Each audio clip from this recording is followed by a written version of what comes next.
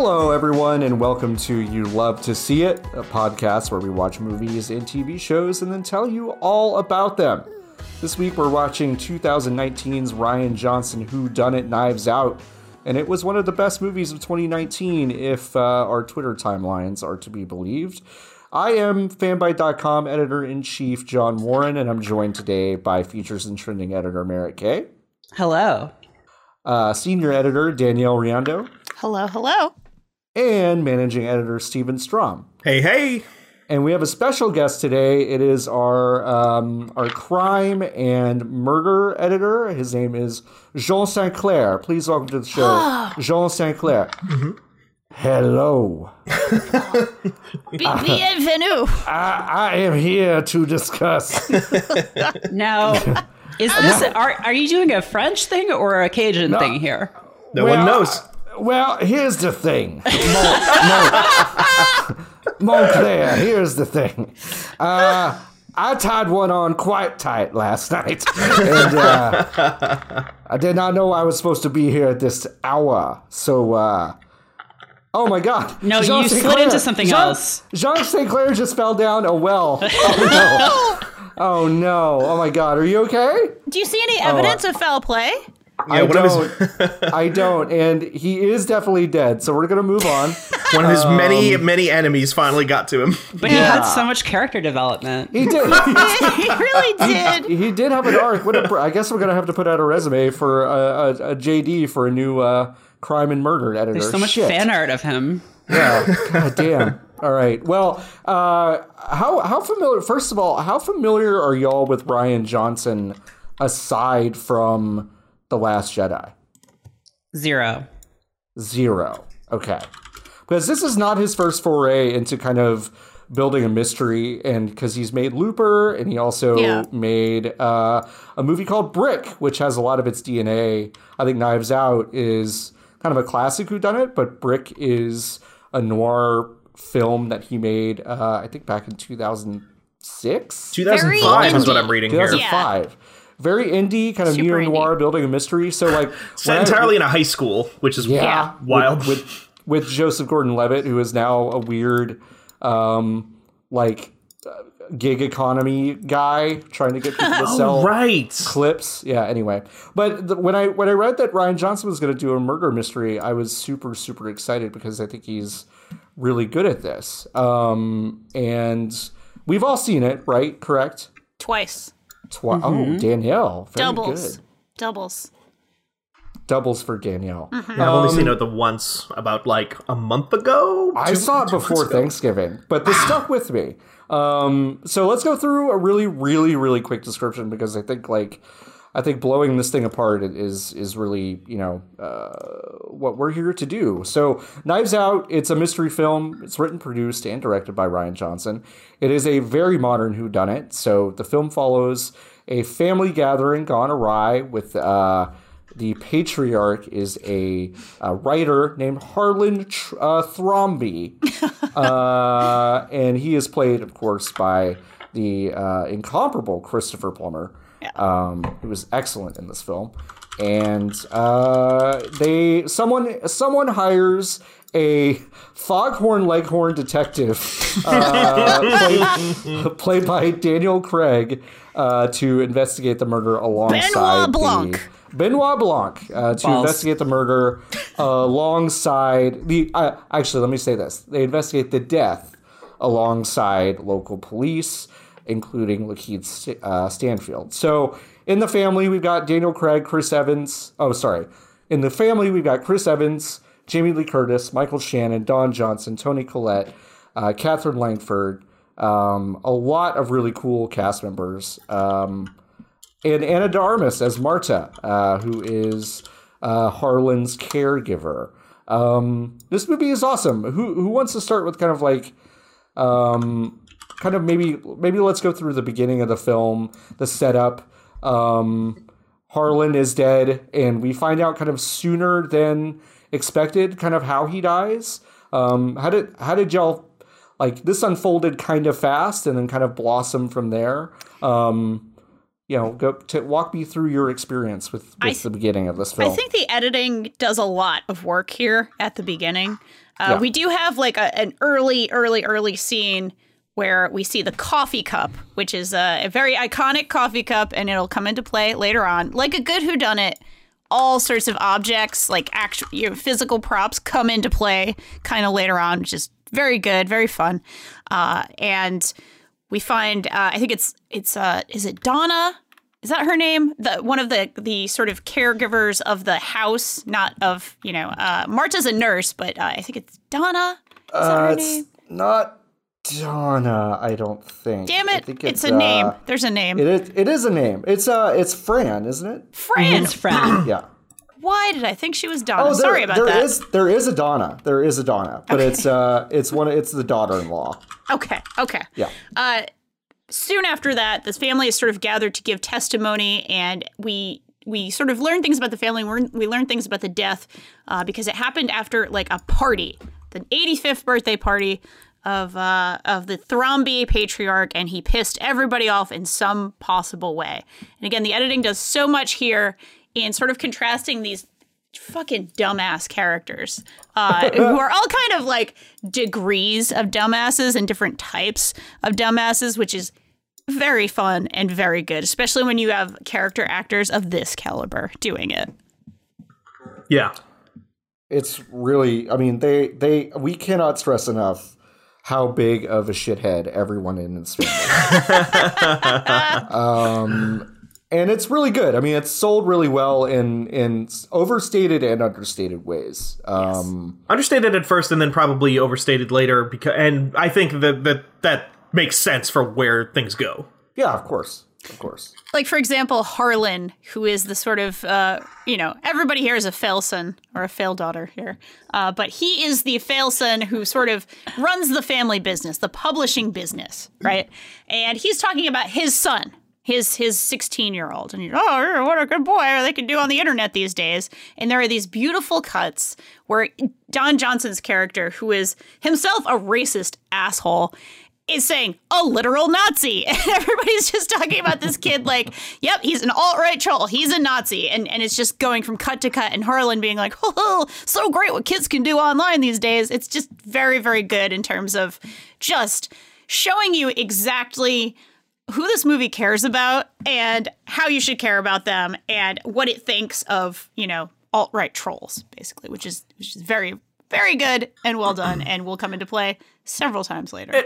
And immediately shows between Don Johnson's character and Toni Collette's sort of Gwyneth Paltrow stand-in character and a bunch of different characters throughout this shows a wide the entire family is basically a pale spectrum of what racism looks like in America among fucking affluent upper middle class upper class, I guess at this point in families in America, from these sort of neoliberal, faux, woke, hippie type character to the, centrist kind of, I would say, Don Johnson's character is kind of more along the lines of just if he hadn't married into money, he would just be kind of a shitty, nobody suburban dad, kind of character. And that's kind of what he is, just by virtue of the fact that he is married to Jamie Lee Curtis. He kind of has more access to more stuff.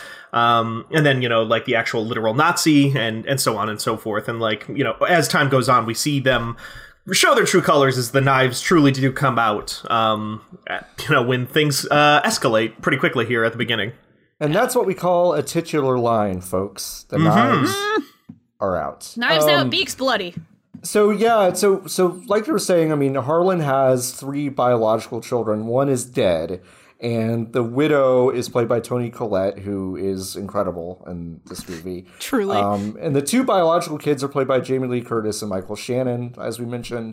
Don Johnson is married to Jamie Lee Curtis's character, and yeah, I think just as a very brief aside about Don Johnson, who is not a super central character, but he has had such a renaissance over the past year of just being in things and, being a smarmy shithead most of the time. And he's just very, very good at it. I don't know if it's I don't know, like years of watching Dakota Johnson like be in movies, and he's like, man, I should really get back into this or what. But it's like it's been, I don't know, it's been nice watching him come back into prominence. But wait, wasn't he in that that movie where basically the premise was like older people get on Bumble? Oh my god! What? What is this? Book club. Oh yeah. Sorry. The premise is not older people get on Bumble. The premise is that Diane Keaton, Jane Fonda, Candice Bergen, and Mary Steenburgen read 50 Shades of Grey. Yep. Oh my god. Yep. Don Johnson is completely in this. Yes. Yes, right. I remember this. That movie is kind of incredible. Features an Andy Garcia who seems like he was drugged and doesn't know that he's actually making a movie. I watched the last 15 minutes of this because I came into the room while Anne was watching the end of it, and you're 100% right about Andy Garcia. I was like, I'm like, did Andy Garcia wake up and come to set? Like, what happened? It was no. There's a scene where he's on a plane and someone's talking to him, and I'm pretty sure they just found him on a plane while he was zanned out, and did kind of a what was that Eddie Murphy Steve Martin movie in the 90s where they try to trick.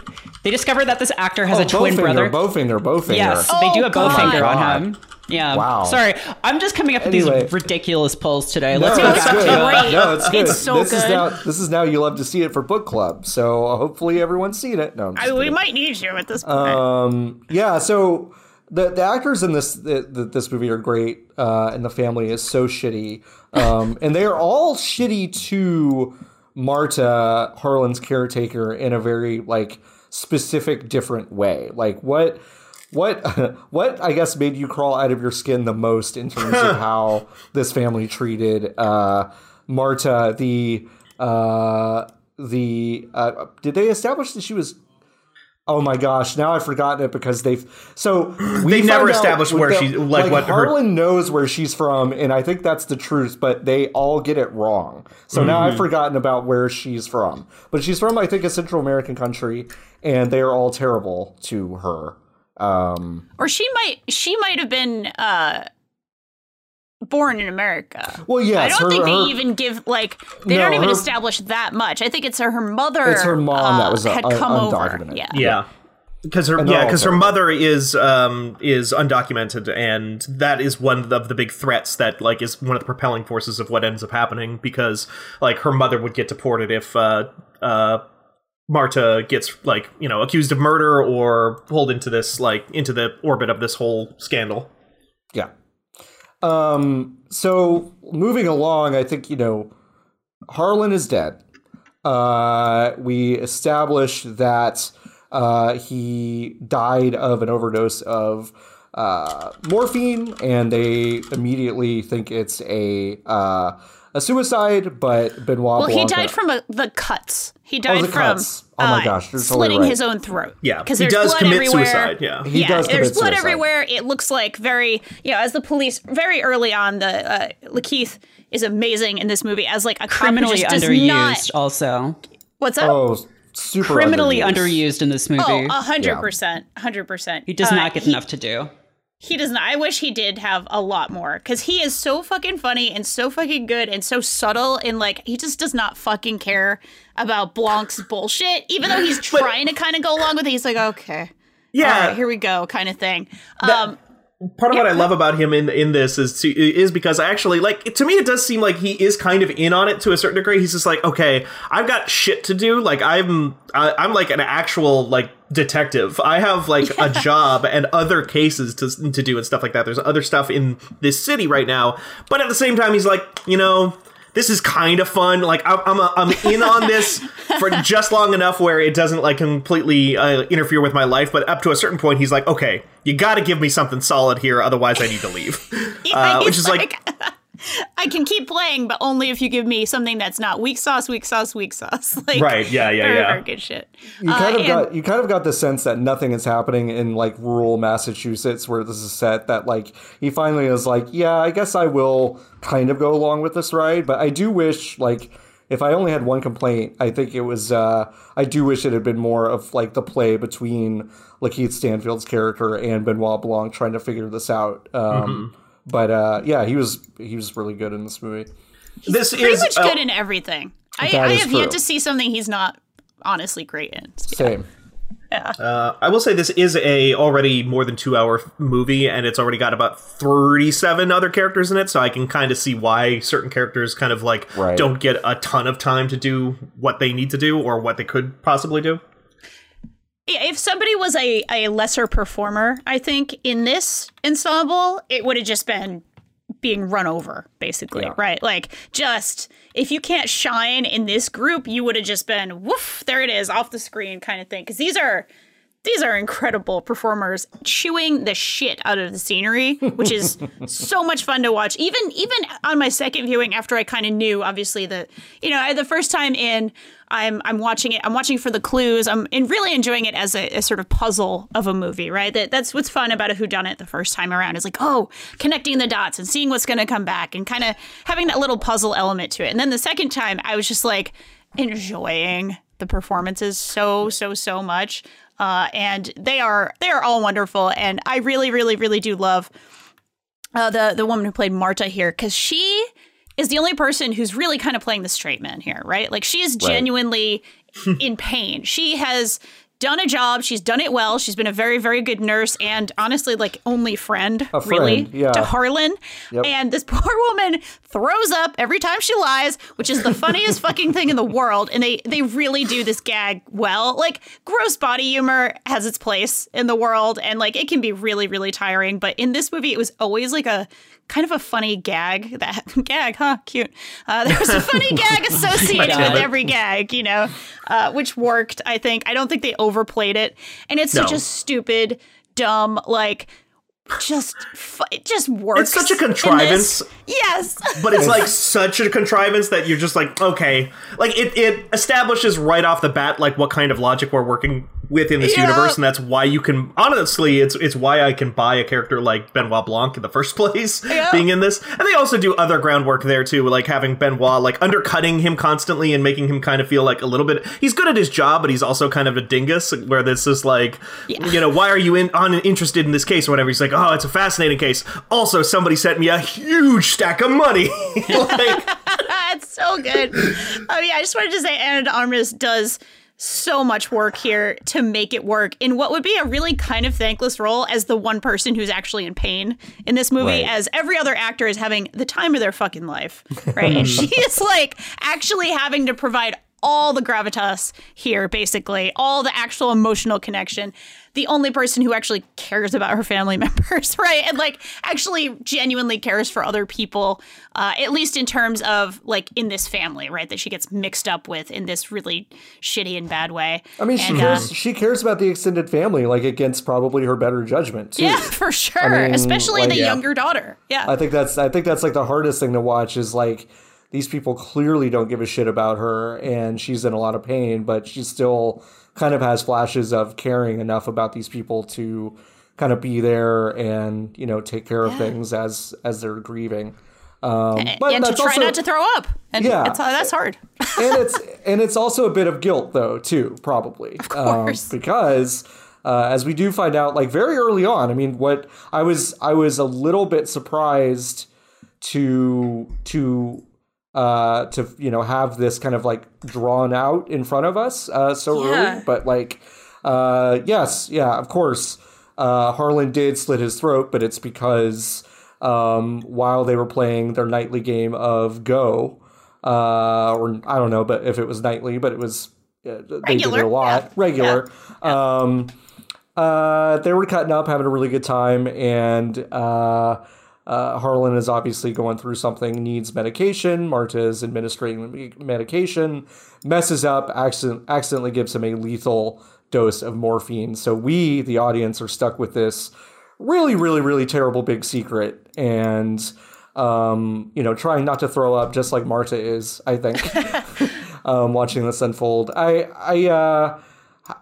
Watching that scene, I was like, really, really, really gutted by both performances. Yes. What was going through y'all's head when that was unfolding? So, number one, so I had two different reactions, especially my second time watching it, where I was really just focused on the performances and really, really just gutted. Just like you said, Marta really is a very good person and genuinely wants to do the right thing. And the second she feels like she fucked up, I went to, in my head, in times where I've had a hard time on like a patient call. And like, there was one time I fumbled a medicine. I didn't give the wrong medicine, but I like literally fumbled it in my hands. And like, I went right back to that. Like, oh, that's just the worst feeling on earth, even just to a lesser degree. But also EMT Brain said that's not what happens in a morphine overdose. He'd be like high out of his fucking mind. He'd be like, whoa, Marta.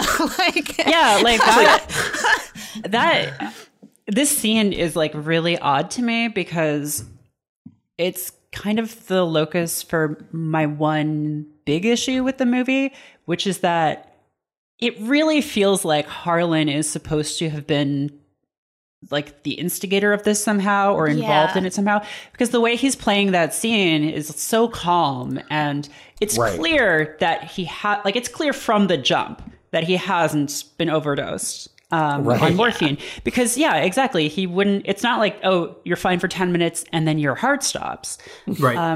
And so I guess, within the context of that scene, obviously people wouldn't be thinking straight, but like, oh, I'm feeling fine, but I'm going to kill myself. Like, it's just a little, it didn't really work for me. And I was willing to like kind of overlook that because the rest of the movie was so well put together. But like, the reason I think it actually ended up the way I ended, I also thought the same thing. Like, even at the time, I was just like, this seems weird that he's like not playing up the being, drugged thing at all. But then later on, when the big reveal happens that it's not in fact morphine at all, and it was all part of a greater scheme.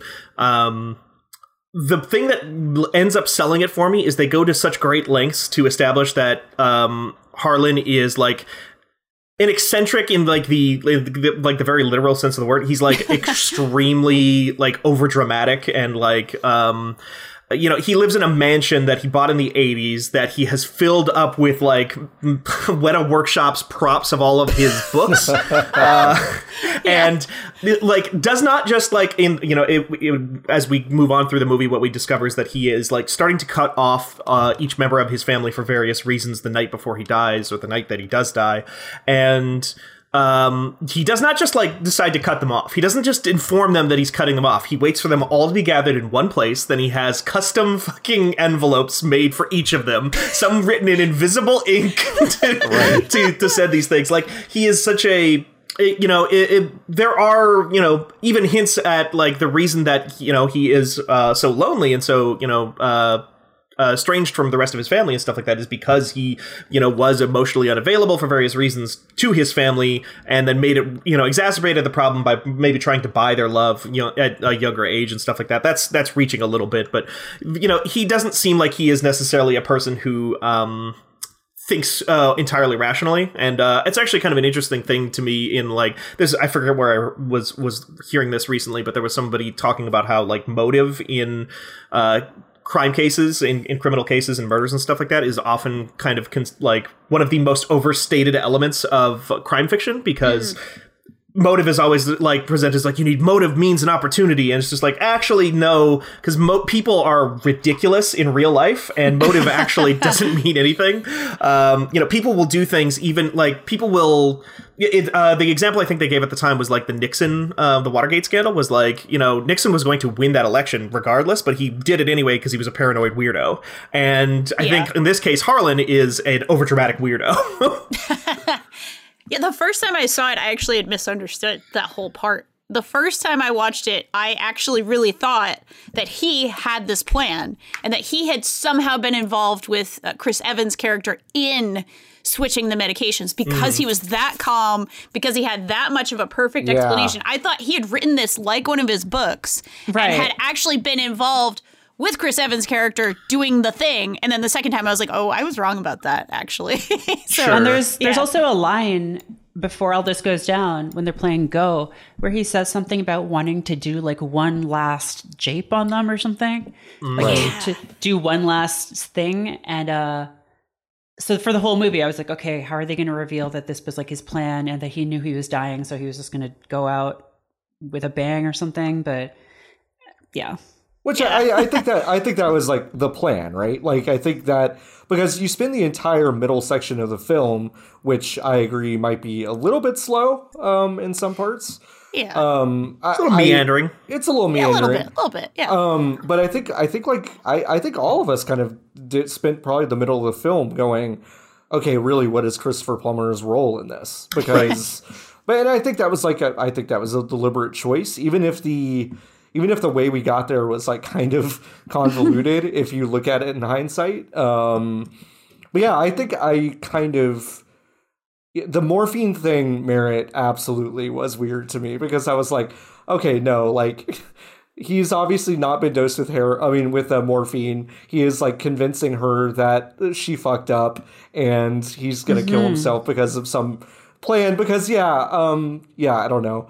I don't know if anyone here has been in the hospital like I have and actually gotten intravenous narcotics, but like that shit works.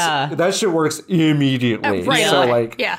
Yeah, it's I don't think he would be lucid enough to do any of that scene. Concoct this like elaborate plan. Yeah. No. He would have been real happy, real fast. Right. Like, honestly, like, I wonder if he would even literally have the strength in his arms to cut his own throat, because that's a fucking hard thing to do. Yeah, 100%. But still, you know, like, I think I'm willing to hand wave that sort of thing away because of the setup with the characters, and you know. Well, and a lot of the middle of the film is really Marta and Chris Evans' character Ransom, which is what a name. an incredible name. Just like a fucking just god tier name. It's a very good name. Basically them kind of working together, or so Marta thinks, to kind of figure all of this out. And of course, Chris Evans is in a sweater, which is the only thing anyone ever focused on.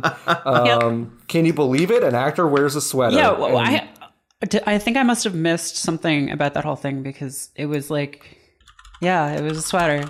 Yeah, it was like the zeitgeist of the film. When that scene happened, I leaned over to Danielle and was like, "That's the sweater." I remember that. Yeah, that's the sweater. No, but really, like, what sweater? Oh my god, the sweater. Yeah. I think it was like Christmas Day or something. Chris Evans tweeted a fucking photo of his dog in that sweater. I'm looking at this photo right now, and I swear to God, y'all, there were like 1 million people that were tweeting at him, going like, "That looks like the sweater that was in Knives Out." Oh my god! And I was just like, I was like, y'all, what is happening right now? Excuse me, on the New York Post right now, Chris Evans' sexy Knives Out sweater is a trend real guys can jump on. Sexy? I don't know. I mean, he's a good-looking dude. Like, is it sexy because Chris Evans is wearing it? Yeah, well, exactly. I mean, it's like, right, yeah, he could wear anything and be handsome. He's just a professionally handsome person. Like, it's not that's his job. It's people like just keep being impressed that like famous really people are good-looking. handsome, and like that's why they're famous. Like, really. Or they are famous and then have tons of money to get extremely attractive and keep like physically fit constantly. Yeah. So So really, like, the middle of the film is about the family, discovering in the will reading that, of course, Harlan has left his considerable fortune to Marta. And, of course, Marta is, like, shocked by this. And so is the rest of the family. And so a lot of the middle of the film is really the interplay between Marta and the family, and also Benoit Blanc still realizing that something is like amiss here, but not really putting the pieces together. There's two things, if I may point out, about the will reading scene. One, the lawyer is Frank Oz, which delights me to no end. The lawyer is so Yoda / Miss Piggy, the iconic, incredible actor, Frank Oz. I just love him so much. And he He's at the in this movie, he looks like a small Muppet. Like he's Grover a little bit right here. Just like I don't know, guys. Like just sitting there. He's clearly on the payroll of this horrible rich family, and he's the lawyer who is like given up whatever in his life to do this, and he's just sitting there with his sleeves rolled up, like, okay, I like a crash course in legal language, basically, for these complete assholes who are just looking up bullshit online, which is very good. But also, the thing that is obviously really painful about this scene is that they turn on Marta so quick. And in a previous scene, the son who is who's the father of the Nazi, I don't know how else to put it, I don't remember his name, comes over and is like, Marta, we want to help you. And the young daughter, the college-age daughter, is like, Marta, we're going to help you out. We're a rich family and we're going to give you some money, kind of thing. Like, oh, okay, maybe there's some hope for some of these people. And then immediately they have turned on her. They're all accusing her of sleeping with Harlan, all of them. It's like the way they put it is really like, are you boinking my dad? And she's just like, boinking? What is wrong with you people? And then has to run away in the car with Chris Evans' character. But it's really like, it's very funny, but it's also, this is the knife going in the most in this whole movie. This is the moment right here where, it's like the most literal sort of, not the most literal, that does actually come later, but the most like actual painful point of the movie, right, is right here, is this feeling of betrayal.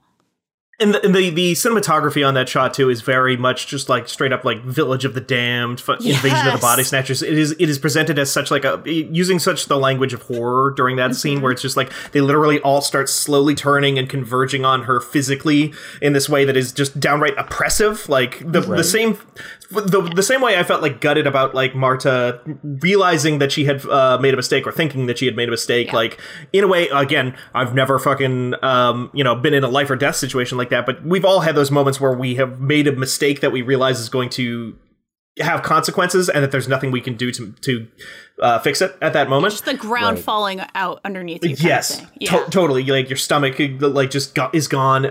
This is that, but for just like fear and like being cornered and surrounded. Like it's wild. Yeah, and I mean, like they also pair her with Chris Evans, who, as far as we know, the audience is Harlan's favorite, and also like actively hates the rest of the family. So it's kind of like this audience stand-in of like, yeah, get in the car, I'll protect you. But of course, nothing is as it seems. Of course. I mean, all we know is that he's accused the. Oh, sorry. No, go ahead.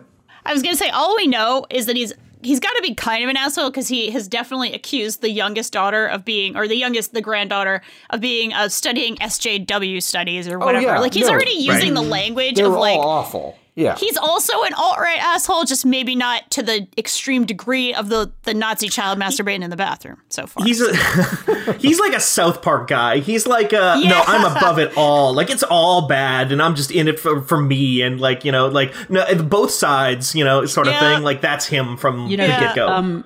Some men just want to watch the world burn, Mr. Bruce. And that famous line by Benoit Blanc and his amazing accent. Oh, God. Oh. So good. It is very good. I love Batman. And Batman is in this movie. And no, I'm just kidding. Well, Robin is, actually. Robin is? Yeah, what's his face is actually in the movie like in a weird role as like a voiceover of a cop. What? Oh, who? Yeah. Wait. Joseph Gordon-Levitt is in this movie. Oh, wow. Wait, what is Joseph Gordon-Levitt Robin? Yeah, well, he was Robin he was a Robin stand-in in The Dark Knight Rises. Oh, right. Yeah, his middle name was Robin or whatever. Yeah, no, he is credited in this movie. Oh my God, I think he says one line. Yeah. Wow. I had completely excised, honestly, most of The Dark Knight Rises from my mind. But Are Joseph Gordon-Levitt and Rian Johnson just like best friends?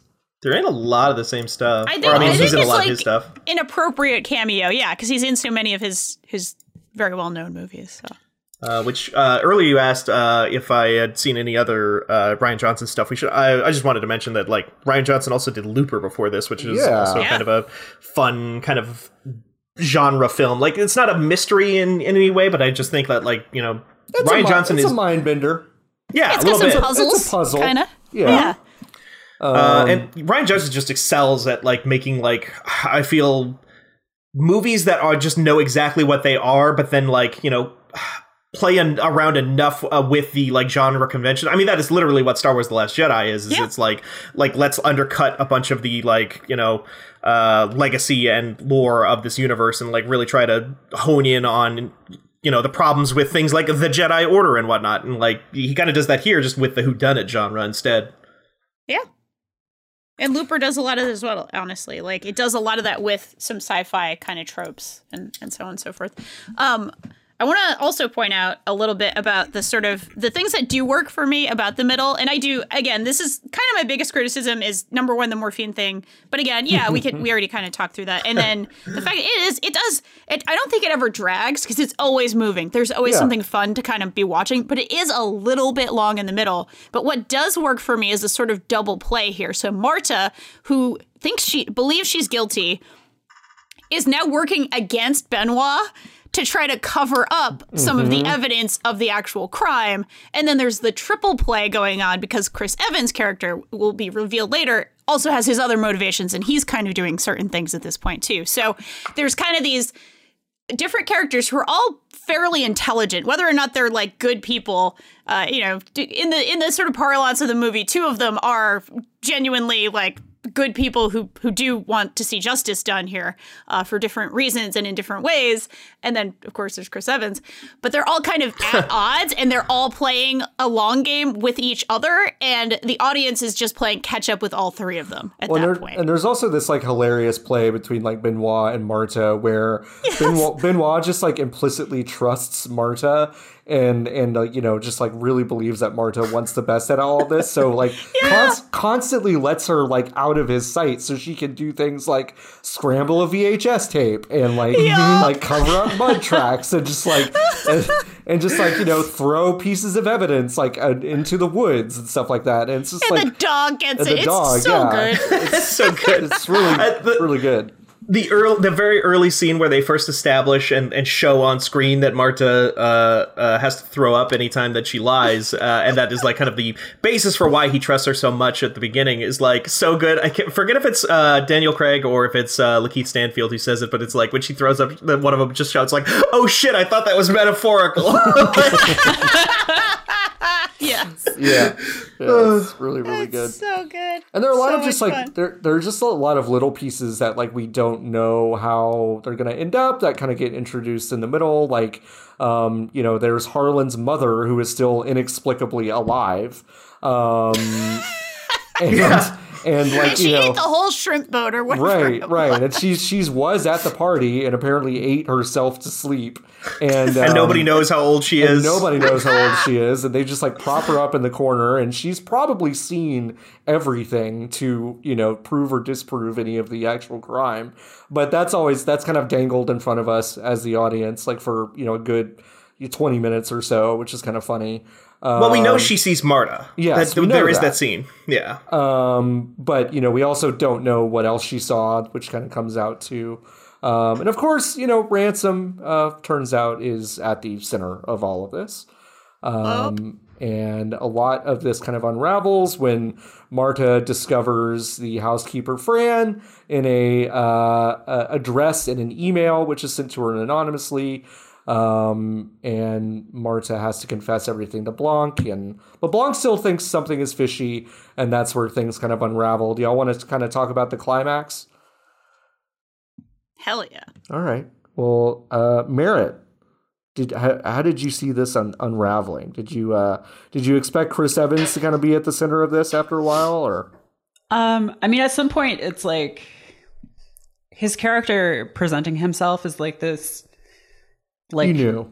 Knight in shining armor, this Sure. like white knight guy, basically, right? In a big thick sweater that everybody just fucking loves. Everyone is crazy about this sweater Like a until it fluffy turns dog. out Yeah. that the sweater said something racist, and then, yeah, no, but it gets a little, like, a little convoluted It's towards really the end. convoluted. But yeah. I guess like all mysteries have to be to some extent. And I think the like eventual solution isn't quite up there with like some of the best mystery writing.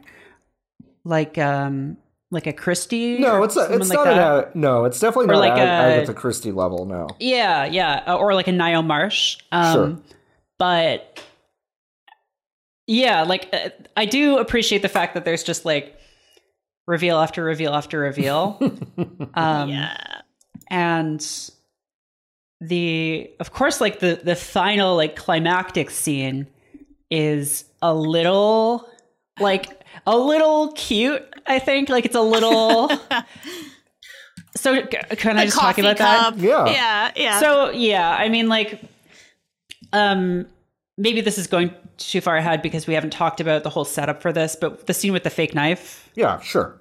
Let's build up to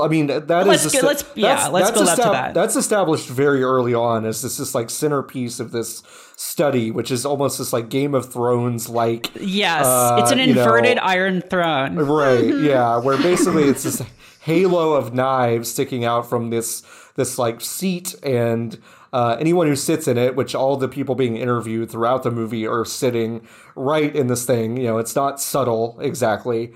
But it's, it's like representative of Harlan's entire career. And it's basically just staring us in the face, like for the entire 2-hour runtime. I mean, it's like, I don't know. It's incredible. I mean, you put a gun above the mantelpiece, you got to fucking use it, right? Yeah, eventually. Exactly. Like, I mean, and they even go farther than that. Like they like I saw that kind of reveal coming kind of a mile away, partially because like right at the beginning of that movie, Harlan literally says to Marta like that Ransom can't tell the difference between like a real knife from a prop knife or something like that. Speaking metaphorically at that point, but then it turns out to be a real thing at the end. And I think that's just kind of emblematic of the movie in general to a certain degree, is that it is a schmaltzy movie. Like it is. Yeah. But I think its heart is mostly in the right place throughout that. So it's like I'm willing to kind of like let that slide, because it's like, schmaltzy so often in film, like especially these days, feels like it's just actually just a stand-in word or like a stand-in kind of tone for actually just being like super shitty and regressive and like almost reactionary sometimes. And this movie is actually like is a little bit more warm-hearted. But is actually saying some pretty nice things at the end of the day, like whether or not, they get a little bit heavy-handed with just like having Daniel Craig constantly standing around being like, yes, a woman of color, you are right, you are all right all along, and here I am to validate you. And it's just like, but also like there are also subtler moments that back that up and support that, and I think it's earned in a lot of places, like the fact that that Benoit is like, when Marta thinks that she is like completely done in, and that she is the murderer and everything like that, he's like, I'm not going to stop you from confessing to this murder. I have my own opinions about it. I'm even going to, he doesn't even say like, I don't feel right about this, but you do it he's like, I have my own opinions. I'm going to keep them to myself because this is your decision. He like literally just doesn't even speak his mind about the situation. And I think that's a nice little moment there. And then, of course, like sets up another like goofball moment with him, which is that like she's like walking, kind of doing that like final mile walk to go like confess to the murder, and he like just happens to glance down at the toxicology report that is going to exonerate her, and then he's just like, whoa, and like stumbles in after her really quickly, like a slapstick like character, a fucking cartoon character. Yeah. Right. Yeah. I felt so vindicated by that, just from being like, there's no way that was morphine. I was like, that's right, that wasn't morphine. God damn it. Which would have, now that I'm thinking of it, you could have just made up a drug that nobody's ever heard of and just said, sure.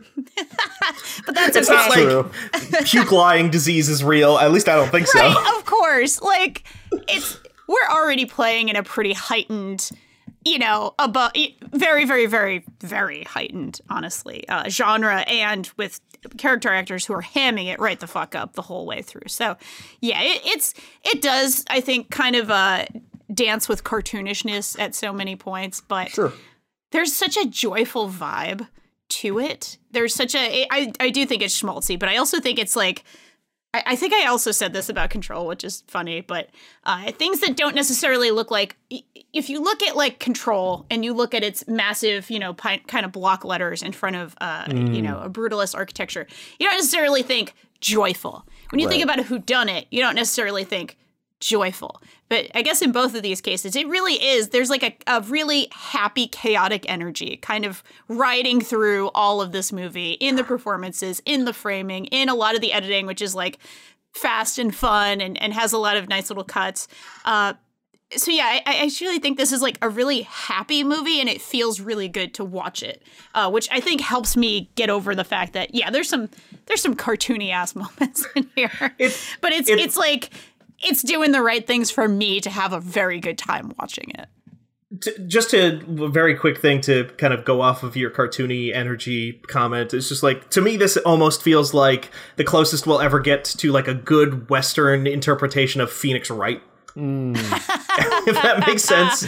It's like, yeah, somebody's dead, but really it's kind of a gag at the same time. It's kind of fun, and it's just full of colorful characters, and everybody, and the people have to work through logic to get to the end of this, and you have to figure stuff out, but like it is that heightened sense of drama and heightened sense of reality in a lot of places, which ends up working, I think, way more often than it doesn't.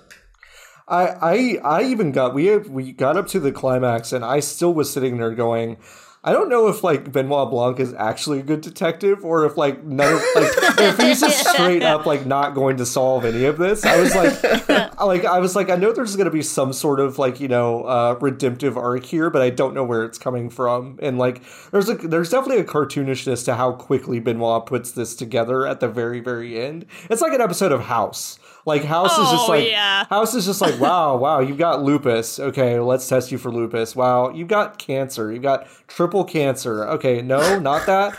Okay, it's pneumonia. Okay, it's SARS.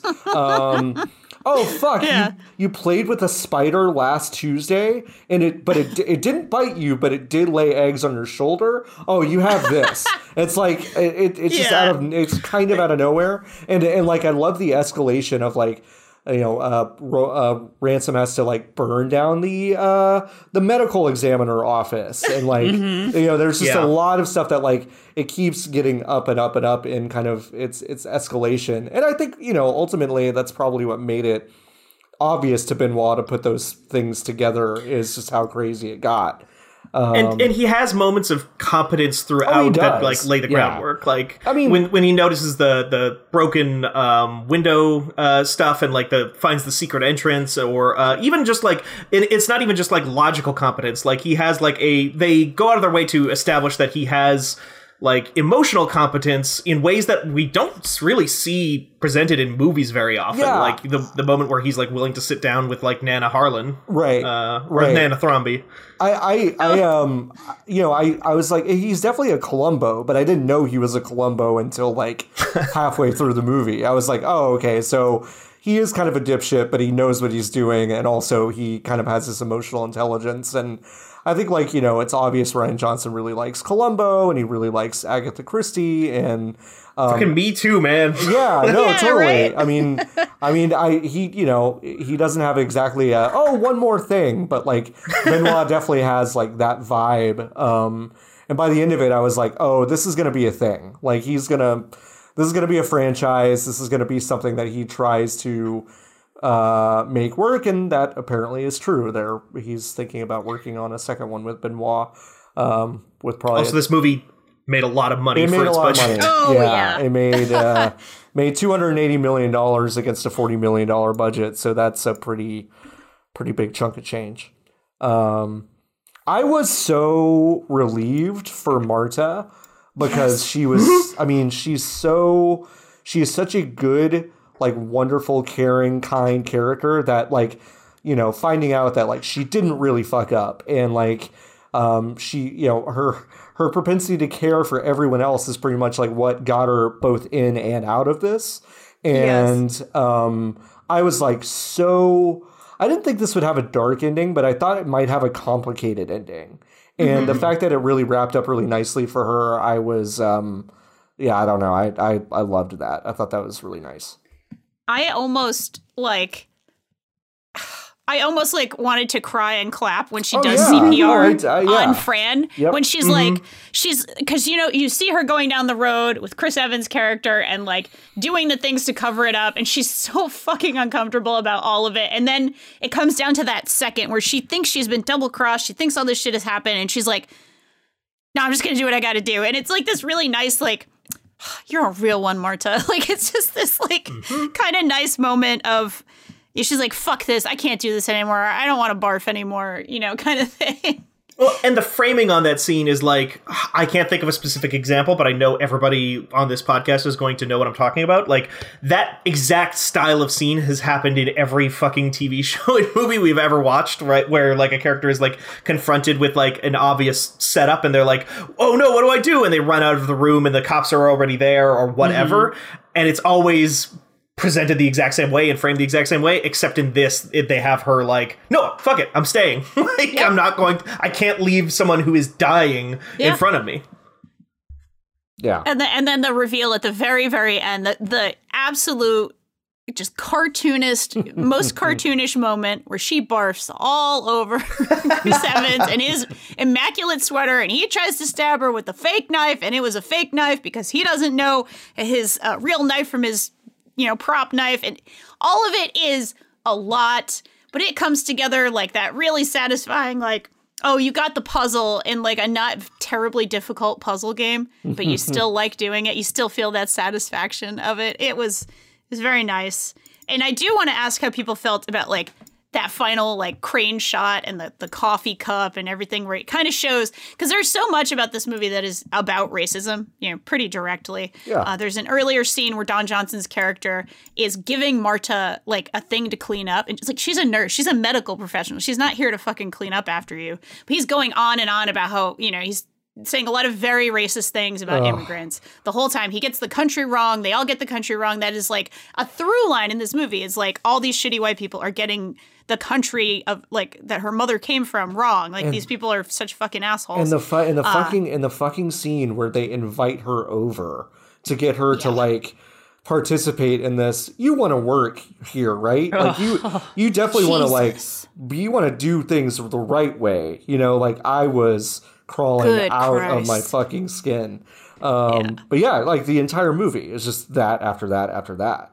And then there's the very late line where Chris Evans shows his true face. The mask slips and he starts being very like, instead of being, whatever, the South Park racist or whatever, the asshole who both sides are equally bad. It slips where he talks about birthright and our land, like really full on, alt-right shit.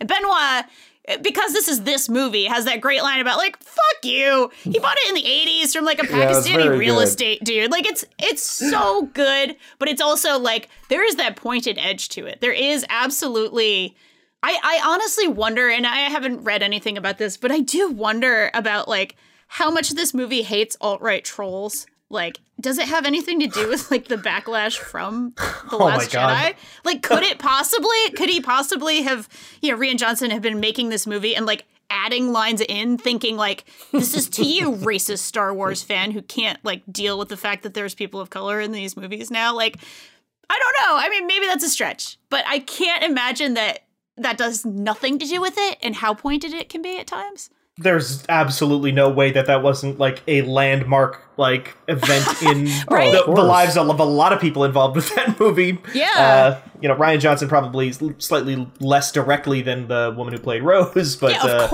course. But being like, hopefully, if he's made these two movies, hopefully somebody who gives a shit about how his work is received and what it's saying. I can't not see that. And again, maybe this is just me reading into it a little bit, but feels like that's of a piece, possibly. Yeah, I mean, I certainly, like y'all were saying, I think that had to have been like an incredibly difficult part of his life, is having this like, the biggest opportunity of his career, and there's some corners of the critical audience that loved it so much, but then the very, very vocal people who hated it for mostly reasons that fucking suck. And like, I mean, I could definitely see some of those counter reactions in the script. Yeah, I don't know. I mean, it's hopefully he, his next one has Kelly Marie Tran in it, and it's just oh hell yeah, and it's just her. That'd be great. It's just her for 2 hours, instead of being written to the side.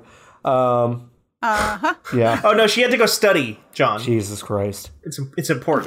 That image of her, I'm sure you've all seen it. It went super viral of like her laughing when the reporter was like, "How do you feel about your character?" And I'm paraphrasing. God. I don't remember the exact wording, but like, "How do you feel about your character?" And she's just like, "Ha ha!" And then she's like, "Oh fuck, PR. Oh Christ," kind of thing. It's just like, whoo. We should do an entire episode just about some of that stuff at some point. But yeah. Oh, God.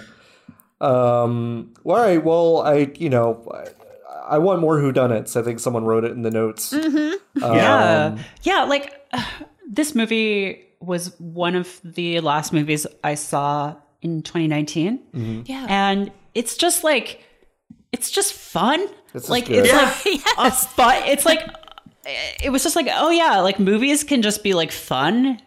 Like I saw a lot of very good movies in 2019, and this was one of them, and it's not good in like a way that's like, incredibly insightful or all, technically beautiful, but it's just fun. And like, it's really depressing that like it stood out that much, because like we could just have movies like this instead of having like Disney only Marvel superheroes and Joker and Joker and Star Wars. Like, like our like, oh, I'm going to go see like a popcorn flick could be this. Yeah. And like, imagine living in that world. And the thing is, like, this movie cost, this movie made as much money back as Star Wars cost to make. Like, you could have like a dozen of these a year, and it wouldn't put a dent in like anybody's coffers, as opposed to like, okay, we got to have 4 of the, like, I like a lot of Marvel movies. I like superheroes just in general, just fine.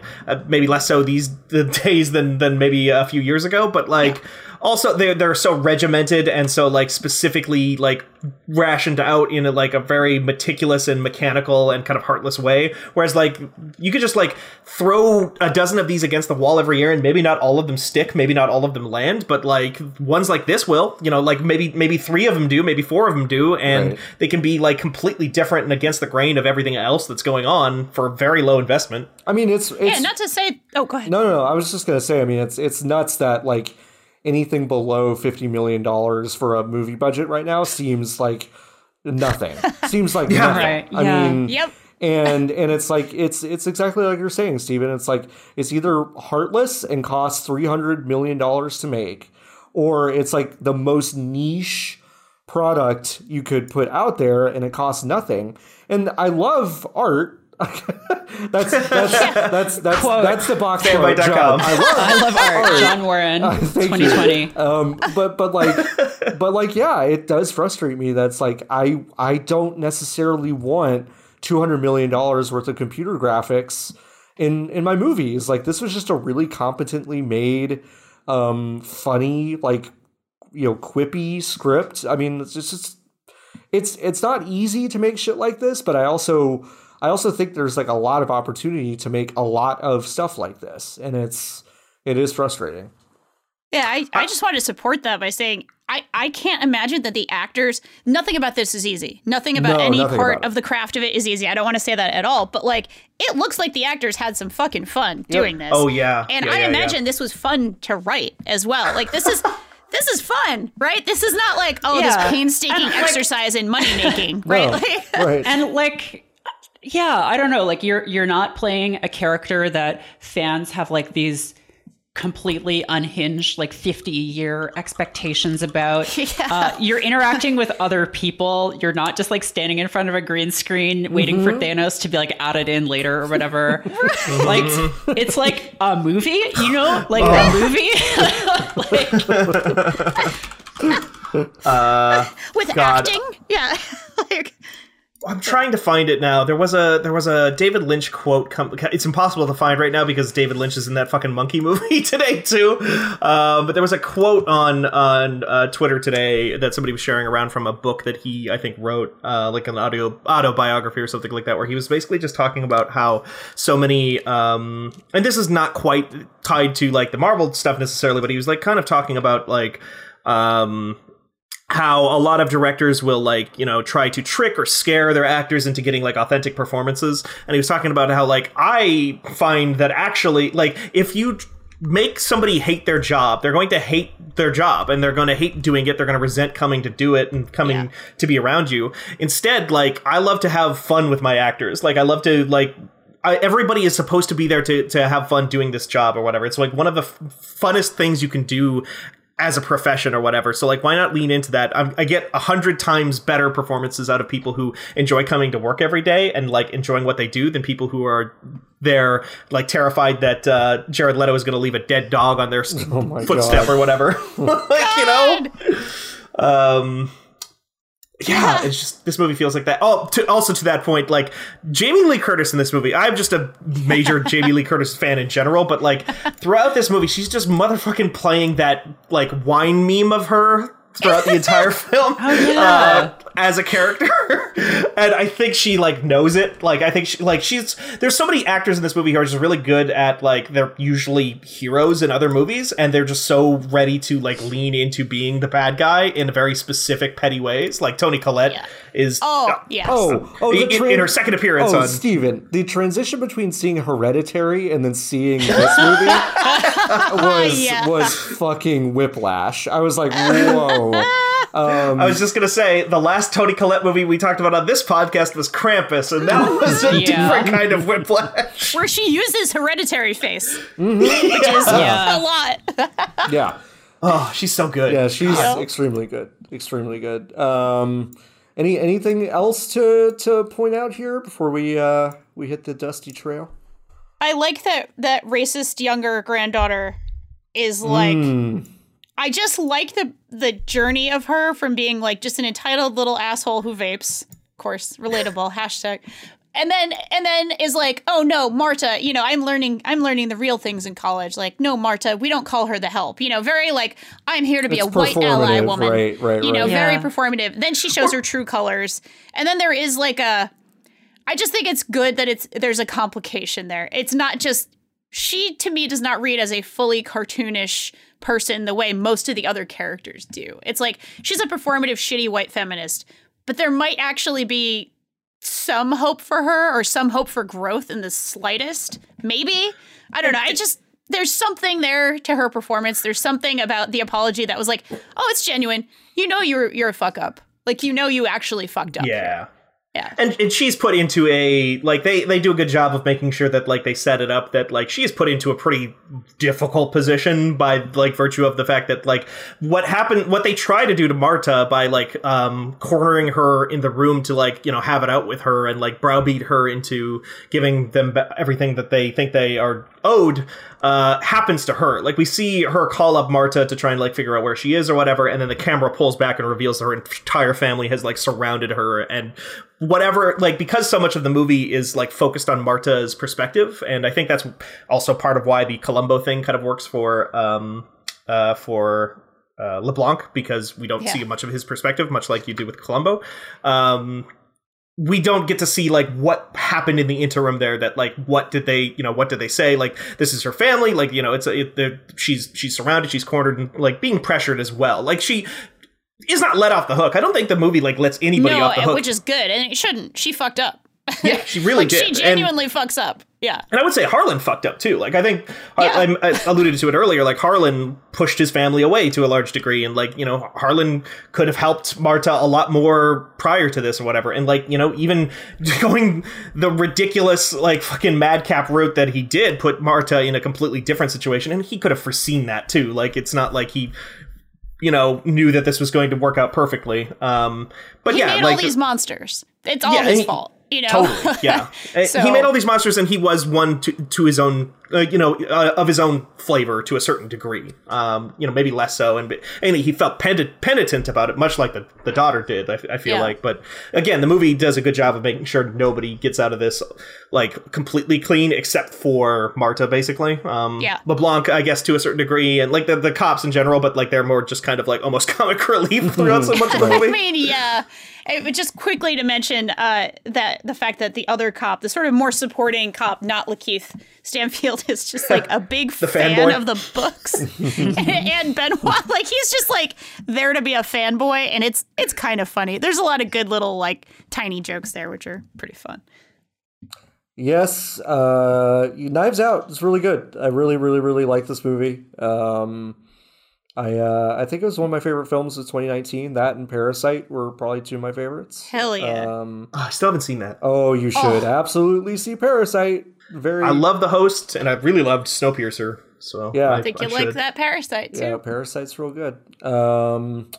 Okay, well, we loved to see Knives Out.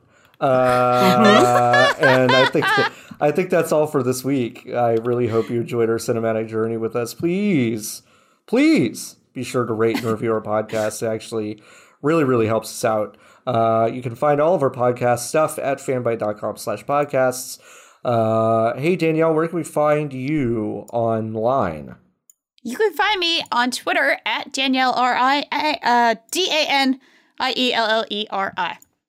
Hey, Steven, where can we find you online? You can find me at Steven Strom on Twitter. That's STEVENSTROM. You can also reach out to the podcast in general at podcasts@fanbyte.com. That's plural, I believe. Just a thing that we have been really remiss in reminding people that we do have an email address for this. We have an email address. We do. Yeah. You can email us any question you want there. Any question at all. Merritt, where can we find you online? That's at Merritt K on Twitter. And what is your Friendster? My Friendster is, no, I'm not on Friendster. I'm on Napster. Okay, actually. on Napster. Oh. Yeah. Oh. So if you want to download incorrectly labeled parody songs that attribute really heinous jokes to Weird Al that he would never do, then please find me on LimeWire, on Napster, on SoulSeek. That's very good. Thank you. God, SoulSeek? I'd not thought about SoulSeek in a very long time. I've never heard of it. You can find me, John Warren, at Floppy Adult on Twitter. Let's see, where can you find Fanbyte? You can find Fanbyte on Twitter at Fanbyte Media.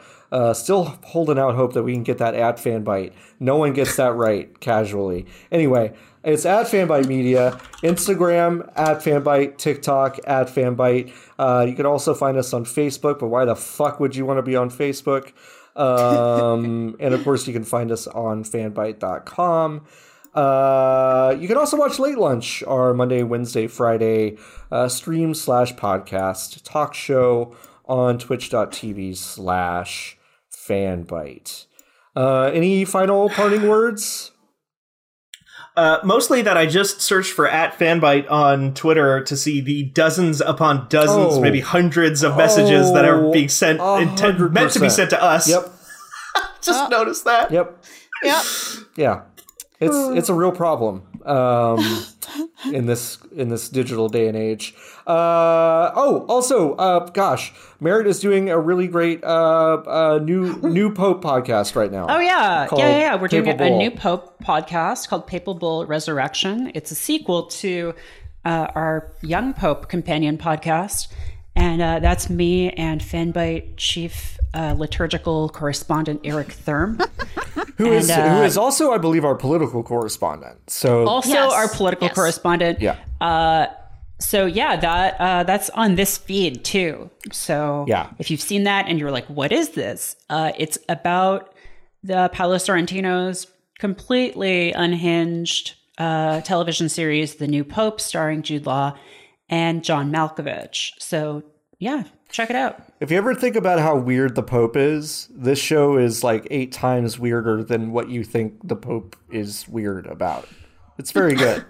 And there are 2 of them. So yeah, there's 2 now. Yeah, I was going to say, Merritt did not misspeak there. The show does still star Jude Law and John Malkovich, despite, as longtime fans might know, the fact that Jude Law is in a coma in that series. They find a way. You can listen to this week's episode to find out. He is a ghost now.